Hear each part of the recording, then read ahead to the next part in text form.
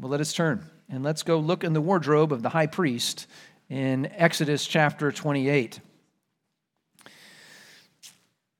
And we're turning to this question, what you wear matters, or does it? This is part of the question. And this is a question our own Congress, sometimes seemingly the circus of our whole political experiment, has had to answer. Something like a little over a month ago, as Chuck Schumer axed the dress code for the Senate. It seems for the very purpose that Senator John Fetterman could don his distinctive hoodie and shorts into the Senate chambers. Well, interestingly enough, there was enough of an outcry, a bipartisan one, mark the day, in American politics, from both sides. We're saying maybe that wasn't the best idea. So the dress code's back. Apparently, at least in the Senate, what you wear matters. It's back to ties and suit pants. But does it matter, really? Does how you dress, say, especially in worship, matter to God? Curious, if you go on most church websites these days, and part of probably just the more casual nature of our whole culture, many of the churches they advertise that it doesn't matter what you dress, just come as you are. As part of the advertisement of why you should visit them. And we've even talked about this recently in the sermons in Exodus. In the end, there's something far, far more important than how you show yourself on the outside. God's looking at the heart. So in that way, clothes don't matter so much. Be modest, please, but beyond that, come as you are. True. But for Israel, in the Old Covenant, it mattered. It mattered like life and death mattered in this text that we just read. It mattered big time. And from this required dress code, again, given by God, we actually learn something about our own salvation. We learn something about our own relationship with God, because we learn about how our high priest, at least in figures, is dressed in heaven and what he is doing for us.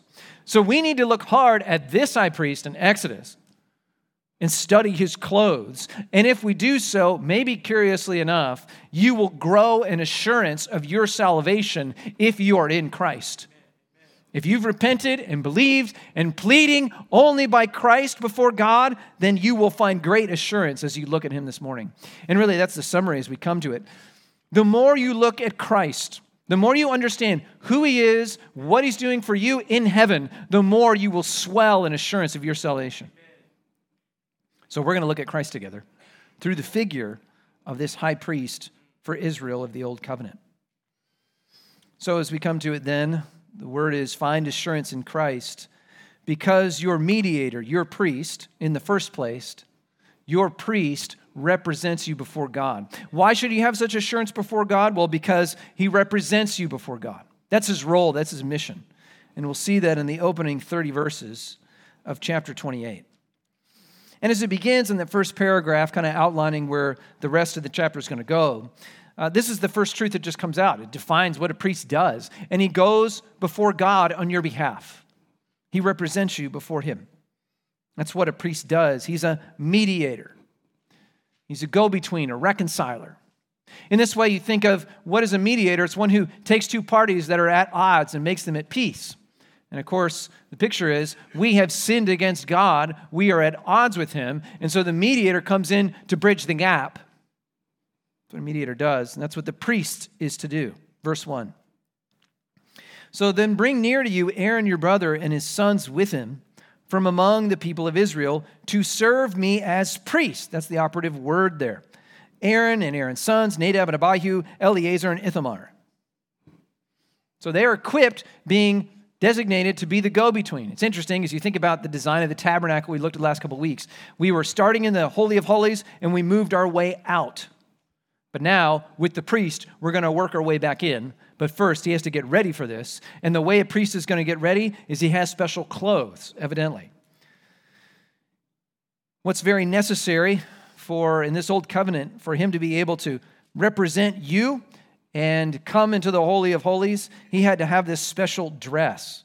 And so that's what the rest of this text really looks at. And that's what we're going to look at. And we're going to see what they were and what they represented. Look at verse 2. It shows how these things were required. You shall make holy garments for Aaron your brother, and they will be for glory and for beauty. That is, his clothes to be serving as priests are going to be glorious.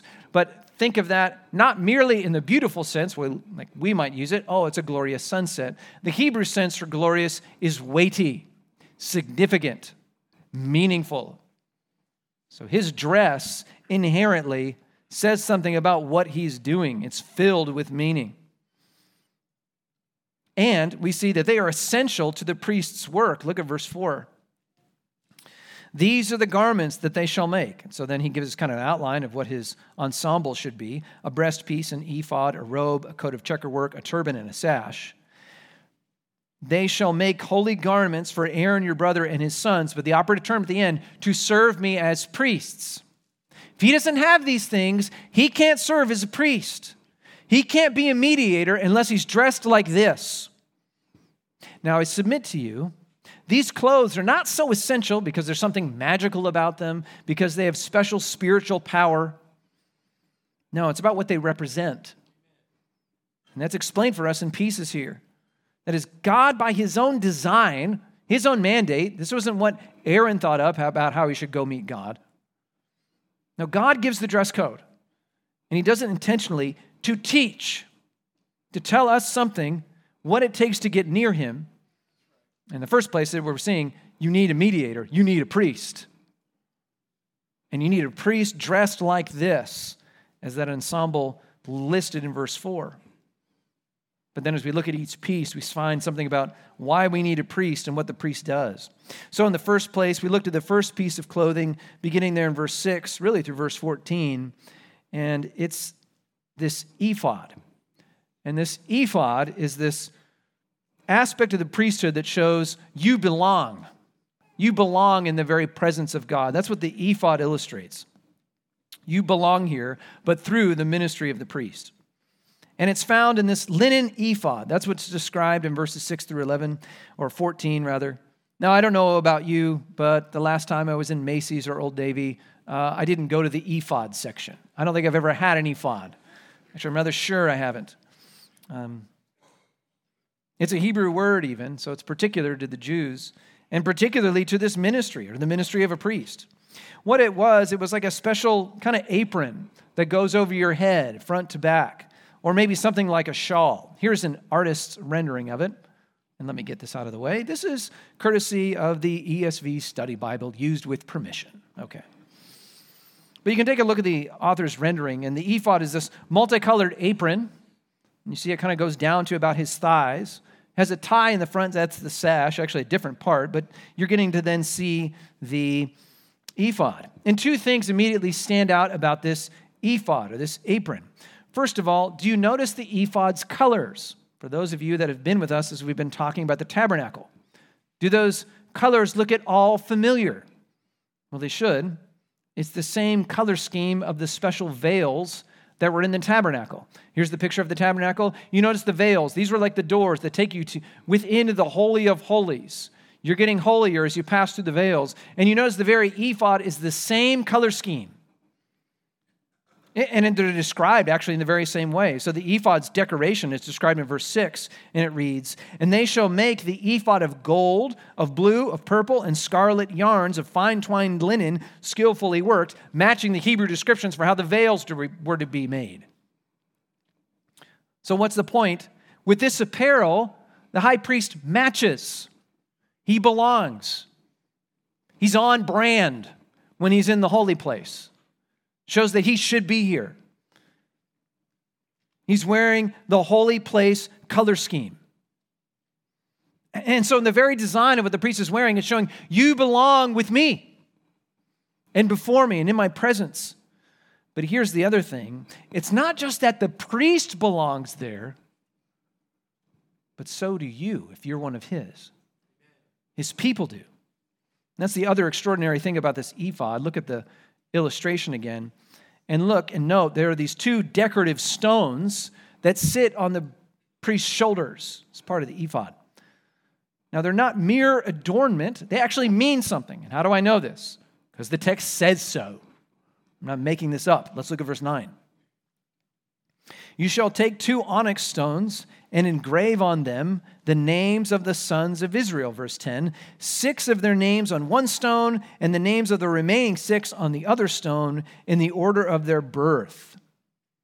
So the names of all the sons of Israel were being placed on the shoulders of the high priest as then he enters in to minister in the holy place before God.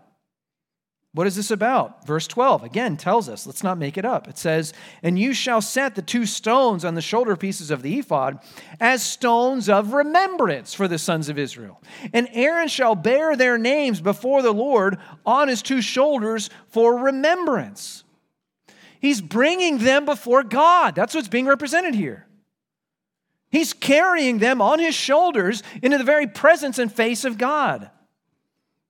That means, as the high priest comes in to minister and goes into the tabernacle, he's not going in on his name. He's not going in as Aaron. He's not going in as Rick before God's presence. But he's going in their stead, in their name. Carrying them, literally carrying their names before the throne of God. One theologian put it like this: the high priest was known before the Lord not by his own name, but their names. It was their names in that he entered the most holy place to represent them, to bring them to God. In much the same way, we have political representatives. They represent us. Sometimes how they dress. We dealt with that a moment ago, didn't we? But what happens? We vote for these guys, and they go off to Richmond or they go off to Washington. And what are they doing? They're standing in for us. They're our representative. They're standing up for our cares, our concerns, right? The concerns of his constituency. Well, that's what the high priest is doing for the people of God. He's standing in for them, for their cares, for their concerns of his constituents, but before the face of God. The other side of this is that, as it notes, this is not by accident. He's carrying them on his shoulders. Literally, he would feel the weight of them on his shoulders as he comes into the holy place. And we know this expression. You put something on your shoulders, you're going to take it on your shoulders. What are you saying? I'm taking responsibility for that. He's taking responsibility for the people of God as he then enters into the holy place. And when I think about that, I cannot help but fast forward and think to the Garden of Gethsemane, when, as it were, Jesus is taking on the names of his people on his shoulders. And as he's feeling the weight of their sin, what does he do? He casts himself before the Lord and says, if there's another way, let it happen, but let your will be done. He sweats drops of blood. And there was no other way out. Why? Because he had to be us. He had to represent us. He had to take on our sins. And such that, understand that it wasn't for him when he cried out, my God, why have you forsaken me? But that was for you. So you wouldn't be forsaken. And when he cried out, it is finished, he wasn't saying, well, my job's done today merely. No, he's saying your sin is finished because he stood in for you. Why? Because by faith, Christ represents us.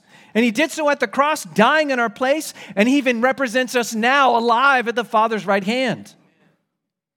This is the ministry of the great priest. Furthermore, the priest proves that you are precious in the sight of God. This shows itself as we turn to consider the next article of clothing of the high priest. Looking here at verse 15, it's the breastpiece, or translated breastplate, or chest piece. Now, when you hear breastplate, I think like armor, like a knight in shining armor, but that's not what this is. It's the covering over the front part of the ephod. It's this part here that sits on his chest. This is the breastpiece.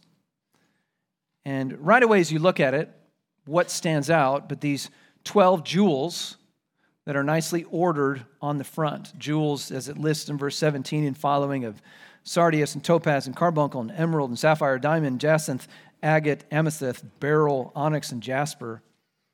Or I'll just say, are things like these.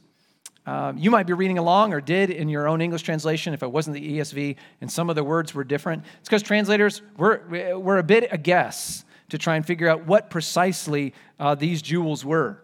So you might see a different order or something like this. But this much is very clear. There are 12 stones, and they are very precious stones, whatever they are. Now, why is this significant? Why would there be 12 stones? But of course, that each one represents and is marked with the name of a singular tribe of Israel. And I'm not making that up. It's right in the text. Look at verse 21. There shall be 12 stones with their names according to the names of the sons of Israel, and they shall be like signets, each engraved with its name for the 12 tribes. So before, remember, he had the names of Israel on his shoulders, but 6 tribes each shared one stone. But now, each tribe gets a particular stone with just its own individual name on it. As if, as he goes into the presence of God, he remembers them by name, each one. Oh Lord, remember Levi. Oh Lord, remember Judah. Oh Lord, remember Simeon. What it shows us is that the ministry of the priest, it wasn't just for a big generic group of people. He wasn't just ministering for Israel as a group, or the church as just a big group of redeemed, this generic blob of nameless people. No, he's ministering for individuals. He's saving and calling them each by name before the throne of God. Is this not what the Good Shepherd does, as Jesus described it in John chapter 10? Hear this, brothers and sisters. To the true shepherd, the gatekeeper opens. This is John 10:3. And the sheep hear the shepherd's voice, and he calls his own sheep by name and leads them out. He knows them. Jack, come here. Brother Mike, come here. Come here. You are mine. I know you. I called you by name. Just as the priest names each tribe, each treasure before him. Now, while it may be intimidating to think that we're getting so personal right now with God, or scary even, he not only knows your name and he knows more about you than you know about yourself, that might be scary, and rightly should be in some sense. But notice these adornment. It's not by accident that they are written in jewels. Why? Because his people are his treasure. He delights in them. He adores them. He looks at you in Christ all the more and says, you dazzle me. You're beautiful in my eyes. And notice here, they're not a burden on his shoulders, but they're on his chest, near his heart, it says repeatedly here. Close to his chest, always on his mind and his heart. This is what he thinks of his people. And why? So he can relate to them. So he can give them his word and his will. That's what's pictured in verse 30. In his affection and his delight for his people, it allows this interchange. We come close to him and he talks to us. He gives us his word. And that's pictured here with these special stones, the Urim and Thummim, verses 30. And in the breastpiece of judgment, you shall put the Urim and the Thummim, and they shall be on Aaron's heart when he goes in before the Lord. And thus Aaron shall bear the judgment of the people of Israel on his heart before the Lord regularly. Now, what is this all about? It's about getting God's word. It's about knowing the very will of God. The priest gets it, and he's going to give it out to the people.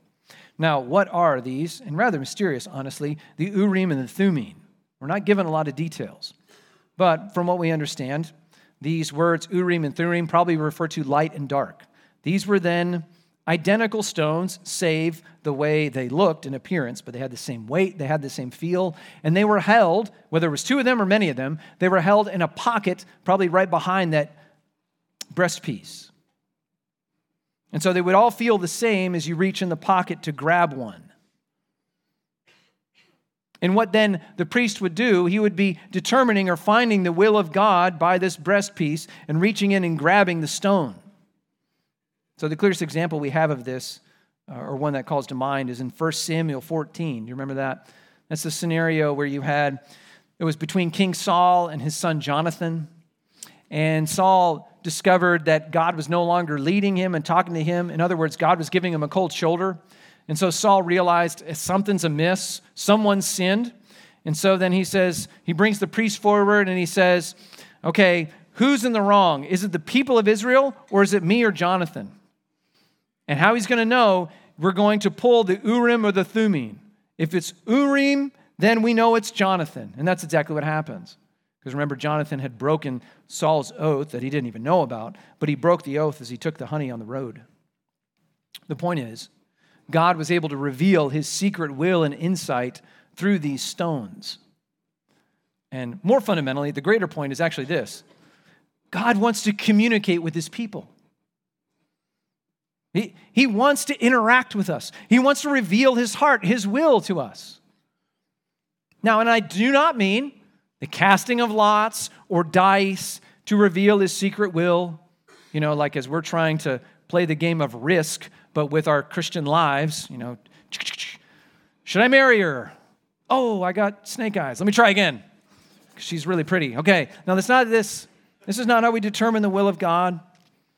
Actually, in the New Testament, note this, in Acts chapter 2, once the Holy Spirit comes, you don't hear of casting lots ever again. Why? Because God lives in us. And how does he teach us or reveal his will? He's given us the book. And he's given us his Spirit to teach us by the Holy Spirit what it means and how it plays out in our life. But fundamentally, this is what it's about. God speaks. We listen. We pray. We ask. We ask for wisdom and he gives it. James chapter 1. You know why? Because he's in a relationship with his people. That's even pictured here by this whole getup. Fellowship in his presence. The priest gives us the will of God. Not just an audience, but a relationship with the holy God. But this means, still, and what's underlying all of this, to get close, to know this God, to have a relationship, you're a sinner and you can't get too close. He's too holy, so you have to have a mediator. You have to have someone who's holy enough that can get close enough before God to actually get you there, to carry you there, to bring you in a place that you otherwise have no right to get near. In this case, the burning holiness of God. And we know that these things we're studying this morning, Acts 28 and the whole tabernacle, these are just types and figures of heavenly realities. They are things that are models that point to a bigger and greater reality. The author of Hebrews picks up on this, tells us as much in the New Testament. But actually, because there was a clue that we saw, and actually it's repeatedly here, in the requirements of the tabernacle. I point you, or just remember, here it is, Exodus chapter 25, verse 9, where God is giving Moses the whole layout here. And he says this, the layout of the tabernacle. And he says, exactly as I show you, Moses, concerning the pattern of the tabernacle and all of its furniture, so shall you make it. And the word pattern there in other places, the idea is it's a type, it's a pointer, it's a model. It's pointing to some greater reality. That is, he wasn't just giving Moses the plans, he was showing Moses a vision in heaven. And he's saying, you're going to make a model of that on earth.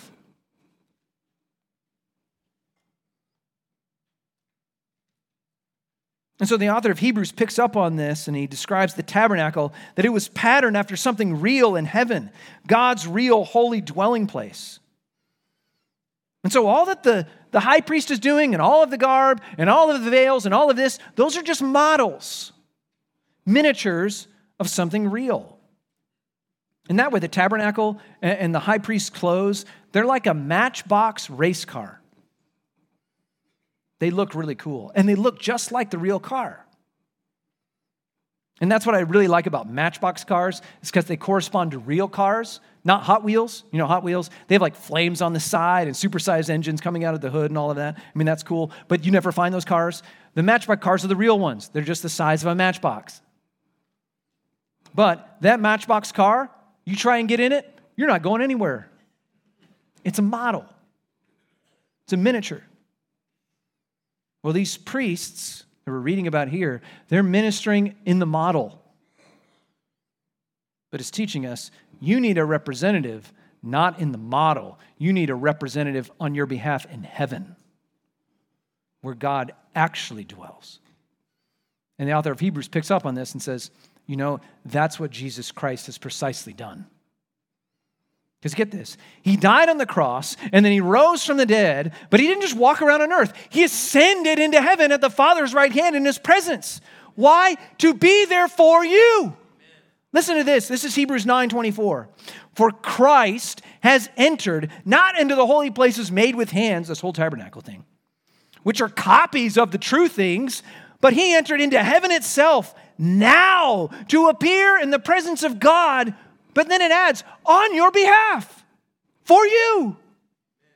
Christ sits in heaven at the Father's right hand for you, to speak a word, to make a case for you, to bring your interest before the holy God in heaven.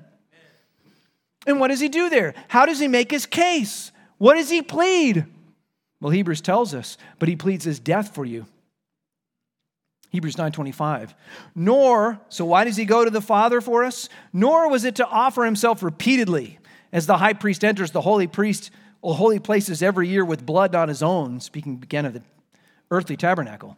For then Jesus would have had to suffer repeatedly since the foundation of the world. But as it is, Jesus has appeared once for all at the end of the ages to put away sin by the sacrifice of himself. Why could it be once for all? Because when he did die, it's done. And so that means, what is he pleading? Father, I did all the work for him already. Father, I won and ransomed his life. Father, I already took away all of his sin. Christ declares in heaven, before the Father, before all of his heavenly angels, before the devil who's accusing the people of God, yes, but I came and my blood bought that one, and he's mine. I put away all of his sin by the sacrifice of myself. Yeah, that sinner right there, he's mine. Because know this, he doesn't just intercede generically for all believers or for the church out there, but he makes your case personally, individually. He invokes your name before the Father to commend it to him by his death. He's your personal representative. Yeah, Jack's mine. Yeah, June is mine. Yeah, Patty's mine. I bought them, Father. They're with us. And if that's your representative, you have no need for any other. That's why Paul can say, just notice in Galatians 2:20, how personal this is. He's talking about his personal life devoted to this priest of his. And he says, I've been crucified with Christ. That's how personal this is. When Jesus was crucified, Paul was effectively crucified. So it's no longer I who live, but Christ who lives in me. And the life I now live in the flesh, I live by faith in the Son of God. But here's where it ends. Who loved not just the church, who loved the church and gave himself up for her, though that's all true, but what does Paul say? Who loved me and gave himself up for me. He's a personal priest. He died for me. He represents you in heaven if you trust him. So may we represent him on earth, testifying to what he's done by a changed life. That's why we should have assurance. Second, have assurance because your priest protects you before God. Verses 31 to 43. As we're dealing with this question, how can sinners get close? You know, God's so holy, he's so perfect. Well, we need a priest who not only brings us into the holiness of God, but protects us, lest we're consumed.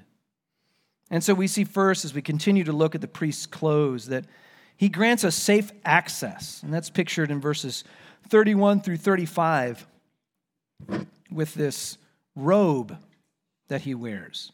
Verse 31, the robe of the ephod. Verse 31, you shall make the robe of the ephod all of blue. And so you can see it here. It's this under layer that runs almost to the length of his feet. This is the robe, and it's all blue. You'll notice it's decorated on the bottom with pomegranates and bells. These are important. Verse 34, it says at the hem, it's got a golden bell and a golden bell and a pomegranate around the hem of the robe. Now, what is this about? Why bells? Well, notice these bells are actually really important. Look at verse 35 to see their importance. They're very important. It says, verse 35, and it shall be on Aaron, so the high priest, when he ministers, and its sound shall be heard when he goes into the holy place before the Lord, and when he comes out, notice, so that he does not die. I'd say these are pretty important. So notice, it's only Aaron, the high priest, who wears this. He is the one who gets the bells. No one else does between the priests. Because he is the only one invited to come in. He is the only one invited to come close. So to speak, when God hears the bells, he knows who's coming in, and it's the invited one, the one who's bearing your names. But any other does not have authority to come this close. Aaron's sons will find this out in Leviticus chapter 10, I think. But because there's the bells, it's kind of like Aaron entering into the holy places. He rings the intercom, are his bells. And God answers saying, yes, who is it? Aaron says, well, you can hear me, it's me. And God says, of course, come in. I was expecting you. This is the invitation to us through our priest. But otherwise, it's too dangerous. You can only come on his invitation.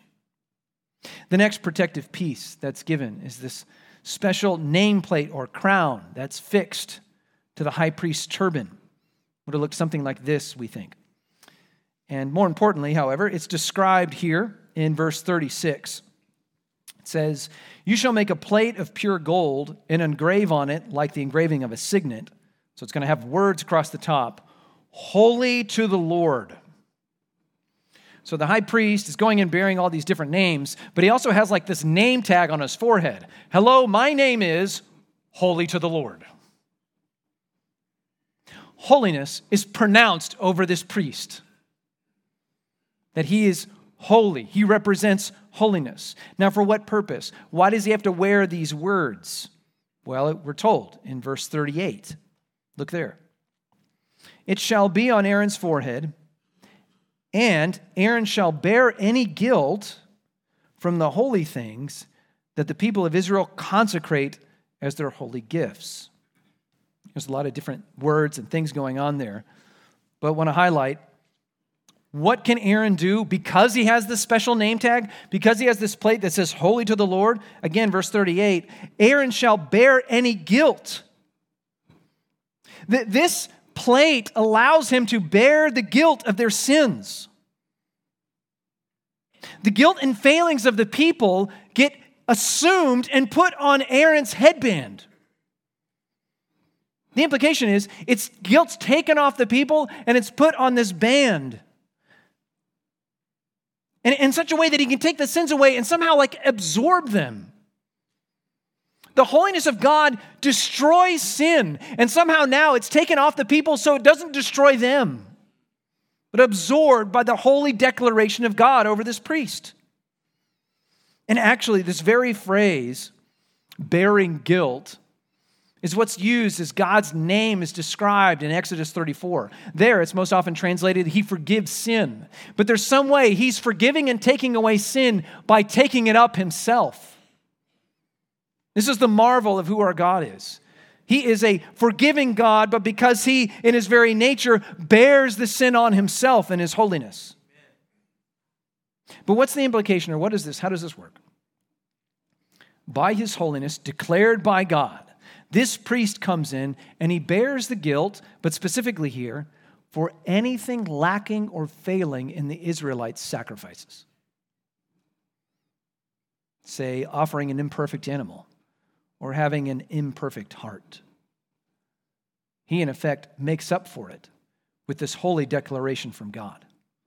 This is marvelous. Have you ever wondered about this? That if you're a Christian, that you've been changed, you want to do good now, you want to honor the Lord, but so much of the good that you do is just still tainted with sin. Do you know that feeling?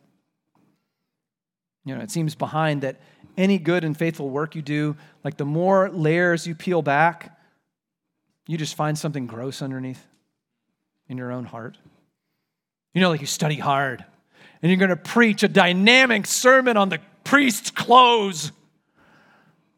And you want to be a help to people. But then you also want affirmation because you're actually really thankful for them. And they express thanks. But in the end, deep down, you're just hoping for affirmation, commendation. You're hoping for some benefit to come back your way. And how much of what we do for one another is, even when people commend us, it's really about serving ourselves. And if you can be that critical about any good work you do, I have to ask, is anything you do wholly and perfectly good? Well, of its own? I don't think so, honestly.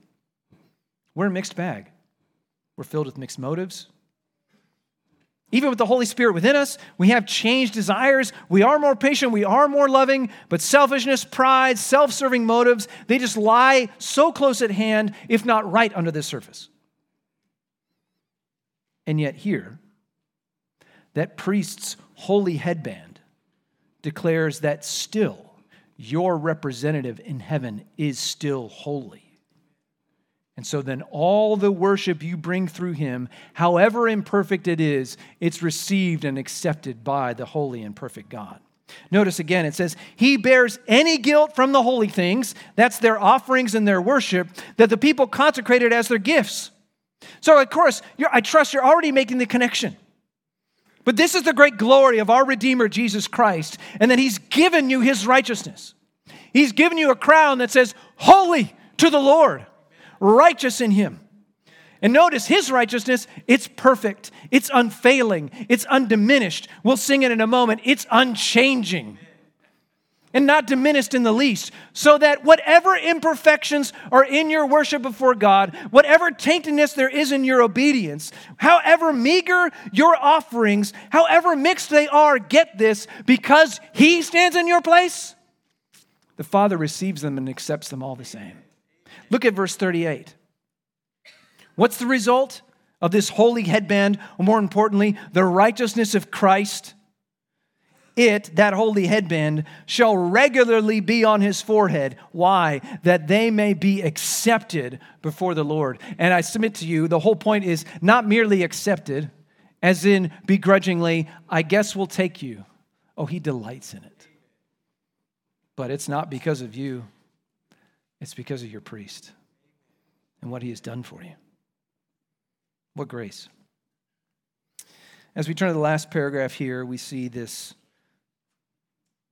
last pieces of adornment for the priests. And actually, we turn to all the priests and all their general adornment. We see in verse 40, they're still glorious and beautiful, but not as so distinct. And there's one piece of the garment that's highlighted through the rest of this text, so we look at it. And actually, to our surprise, it's dealing with underpants. Look at verse 42. Holy underpants. Here we go. You shall make for them linen undergarments to cover their naked flesh, and they shall reach from the hips to the thighs, of course, to cover their nakedness. Now, this is what was very distinctive about Israel's worship prescribed by God versus the other pagan nations that were all around Israel.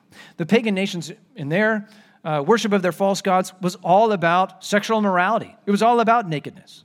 They saw it as acting such pornographic things out were inciting the gods to fertilize their lands and to give fruit.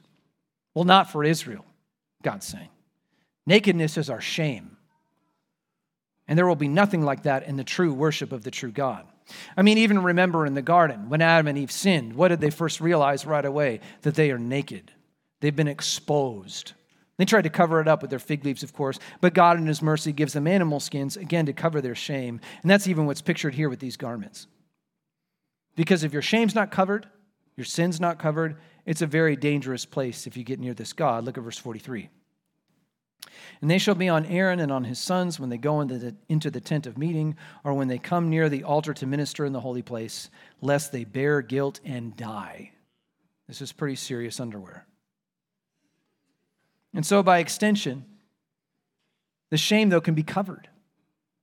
It can be covered in this priest as he comes to worship God. And this kind of garment illustrates for us that the shame, it's real.